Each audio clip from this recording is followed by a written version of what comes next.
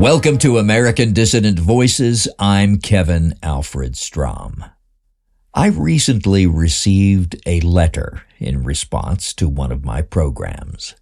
The letter writer is a man of intelligence who cares about the future of our race. He's also a man of great imagination and creativity. He speculates in his letter about a way to, he says, quote, create a better quality human being, close quote, and achieve, quote, a higher quality human existence, close quote. And also, it's, he says, a strategy to win. Here's the relevant part of his letter, quote, here is a thought for you. Our women are among our most precious resources, as they can have only a few children each. So we must preserve and protect our women. But our sperm cells we have in abundance, many times more than we need. Shouldn't it then follow that we might use that resource to spread our gift among the other races?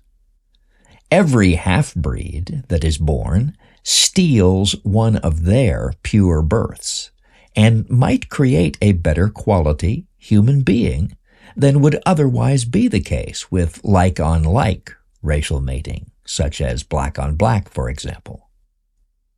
So I hate to say it, but doesn't it behoove white men to have as much extra-racial sex as possible so as to spread our genome? But of course you'd want to do it in a way that got other people to pay for it. But those races are already good at that, so that should be no problem. I'm struggling to see the illogic here, but there might be some. Wouldn't that lead to a higher quality human existence? Close quote.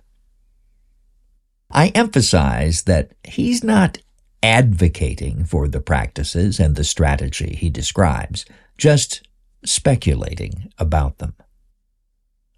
Now, I regard the very idea, much less the practice, of interracial mating with revulsion. It goes against basic principles I stand for and that the National Alliance stands for. So my first inclination was to just dismiss the whole idea and advise my correspondent to check carefully the mushrooms he's been eating lately. But this isn't the first time I've heard this idea. I've seen second- or third-hand internet postings discussing former movement star Andrew Anglin's advocacy of allowing and even promoting racial mixing among white men, but forbidding it to white women, all under the guise of what he apparently calls white Sharia. And Anglin's self-made video of himself on a date with a young teenage Filipina, quite likely a prostitute or a prostitute in all but name, has been all over the internet for years and years. And I've seen posts from others who said essentially the same thing. And then there are the desperate young white males who latch onto that idea out of romantic and sexual frustration, more than out of any thoughts of strategy or bettering overall human quality. I remember one in particular, a passionate young man with a certain coterie around him who loudly and aggressively echoed his ideas, whose plea for allowing interracial sex and interracial marriage for white males ended with basically this, and I paraphrase from memory, quote, non-white females are what's available to us now. White men who aren't rich or the perfect age or tall and with the perfect body or high status just can't get white women today. Young white men of my generation can't get ahead financially and are basically locked out of the mating marriage game as far as white women are concerned. So would you condemn us to celibacy? I simply can't believe that you think that producing half-white children is worse than producing no children. Close quote. Perhaps that's what you get when you combine a lifetime of immersion in our sex-soaked but white baby-hating society, combined with the elevated testosterone of youth, and exposure to the fake solutions offered by alt-right influencers and ephemeral manosphere grifters. So, after thinking about my correspondent's letter for a while, and thinking about the increased visibility of similar ideas these days, I decided it was worth addressing. So let's address it. Well, yes, I do believe that producing no children is better than producing half-white children. And yes, I still do believe in the short and pithy phrase I authored for a National Alliance sticker about 3 decades ago. Race mixing is worse than murder. Murder is homicide. Race mixing is genocide. Around the same time I created the sticker, I made an American Dissident Voices broadcast with the same title as the sticker. I'll quote part of it below as it's directly relevant. Although white people in both Europe and America are still remarkably pure and resistant to racial mixing, the trend of increased race mixing is definitely upward.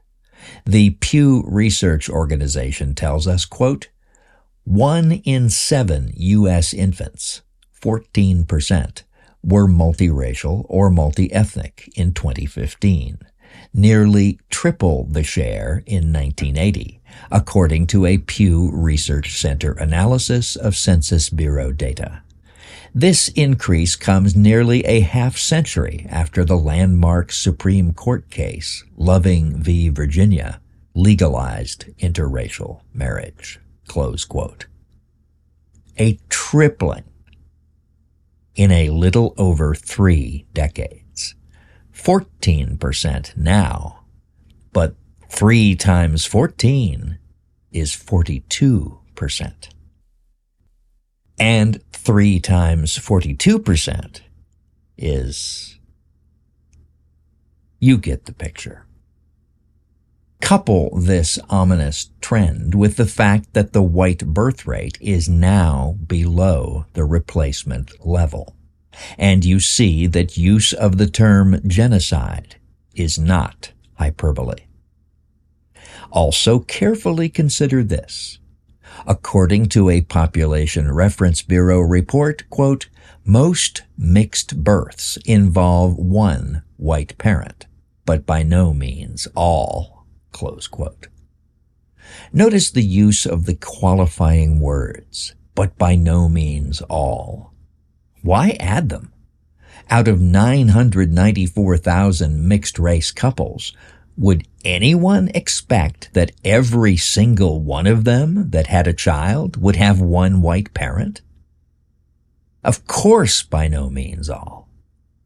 But the extremely significant thing to notice is the report's admission that most mixed births involve one white parent. What does this mean? It means that the majority of racial mixing involves the destruction of the white race. Whites mating with Asians, whites mating with blacks, whites mating with Arabs or Jews, whites mating with mestizos, whites mating with the racially unclassifiable. You have seen it in your shopping centers. You have seen it in the street. You are a witness to genocide.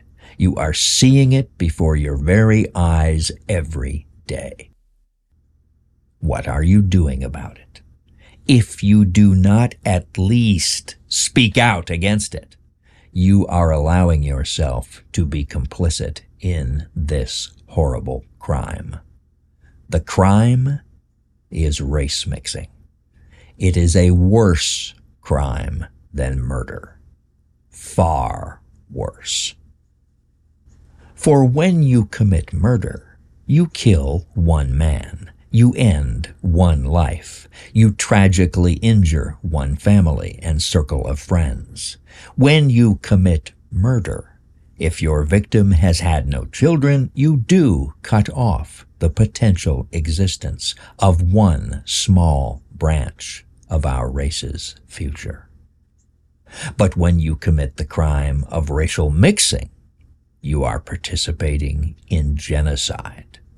The probable effect and possible motive for your act is to bring into the world hybrid young, who will not be clearly of one race or the other, and which will, by their very existence, increase the probability of future racial mixing, and dilute both the gene pool and the sense of identity of the next generation of white children.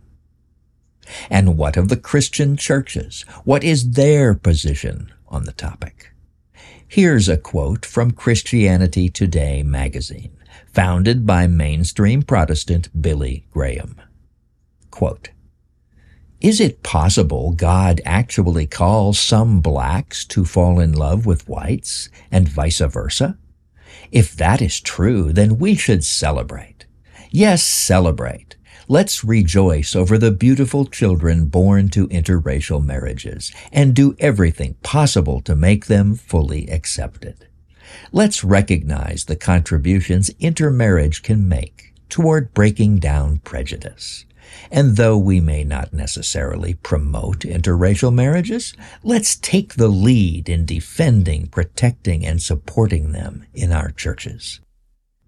The entertainment industry has attempted to keep pace with the increasing number of intermarrying Americans. Television shows and films have all highlighted interracial romances. This is one area where the media may be morally ahead of the church. American churches can become havens of safety and support for interracial couples. More creative, heterogeneous churches may emerge, becoming places that feel like home to interracial families. We should rejoice over the barrier-shattering potential each Christian interracial marriage brings to our churches." Close quote. No comment should be necessary. Every white man who commits the crime of marrying a non-white will not be fathering any white children. Every white woman who pollutes her body and her spirit by marrying a non-white will not be giving birth to any white children. And by their actions they will be committing the crime of misleading white boys and girls to follow their example. And all those who do not speak out against their racial treason will be complicit in the crime. When your 4-year-old sees a black or an Asian or a mestizo with a white mate, and you do not condemn this, that child will believe that what he has seen is normal and that his mommy and daddy approve of it. Nature, or nature's God, if you prefer to express it that way, created our race through hundreds of thousands of years of incredible hardship and rigorous selection. We have survived the ice ages. We have fought against invaders for thousands of generations, from the Moors to the Huns, again and again and again, back beyond the impenetrable mists of history of our race. Our ancestors gave their all so that we might survive, so that we might live. And we do live. We did survive, thanks to them. Our race extends back continuously to the mysterious beginning of life itself.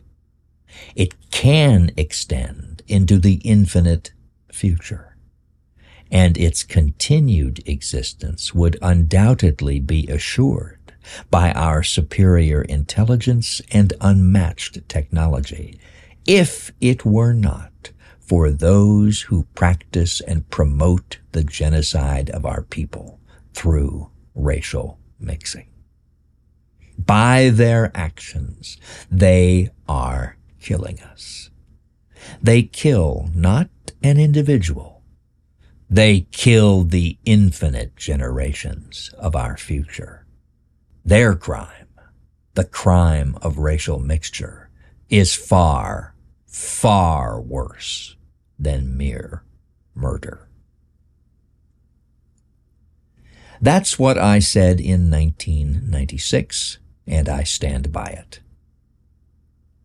But what about the idea of race mixing as a strategy to be engaged in by white men and not by white women, to dilute the non-whites gene pool and improve the average quality of the overall human gene pool? Well, first of all, the idea is a total non-starter.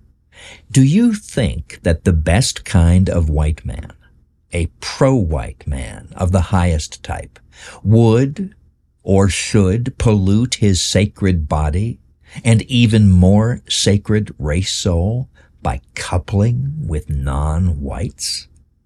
Or regard the prospect as pleasing and attractive? Do you think he could do this deliberately without crushing his own soul? Do you think that white women, especially loyal and true pro-white women, are going to tolerate their mates going on sex sprees with brown and black women? How is that going to affect their emotional and mental health? How would it affect their white children? Are the white men involved going to keep their sex rampages secret from their wives and loved ones then? How is that going to affect their bonds with their beloveds? How long do you think such personal secrets could be kept?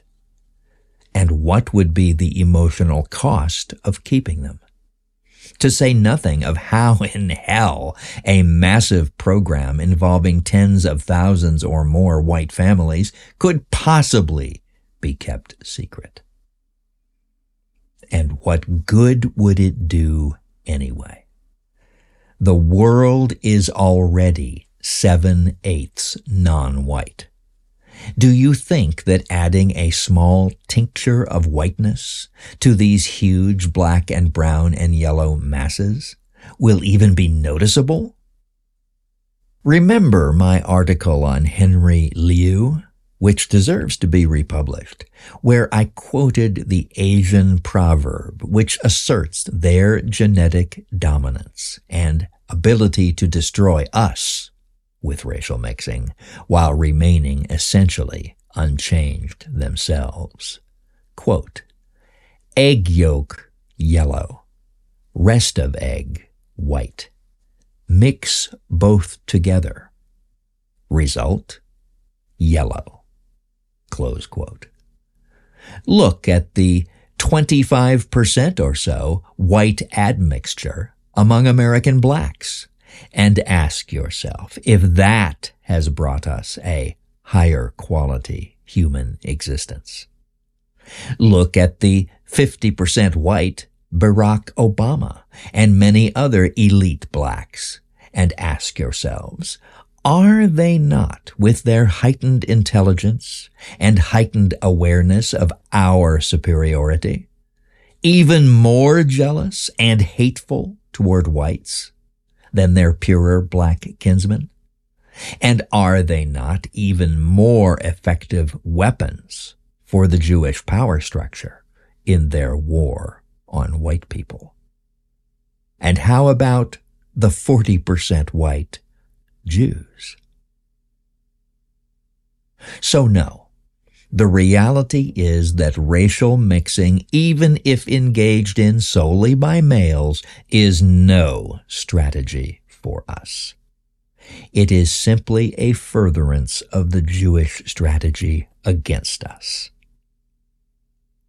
Now, am I going to condemn a white man who made a mistake in his early years, engaged in interracial sex due to social pressure, proximity or wiles of a non-white woman, the total absence of white women, or other factors, before he became a racialist? No. If he sees that what he did was wrong, and if he will use the rest of his life and life energy in the cause of saving our race, I think we should be forgiving of what he did before his awakening. And the same for those who mixed with more or less white-resembling women of mixed or other races. Our civilization is sick, and our people are profoundly sick, and have been so for a long, long time. We should help them get well. Until next week, this is Kevin Alfred Strom reminding you of the words of Richard Berkeley Cotton. Freedom is not free. Free men are not equal, and equal men are not free.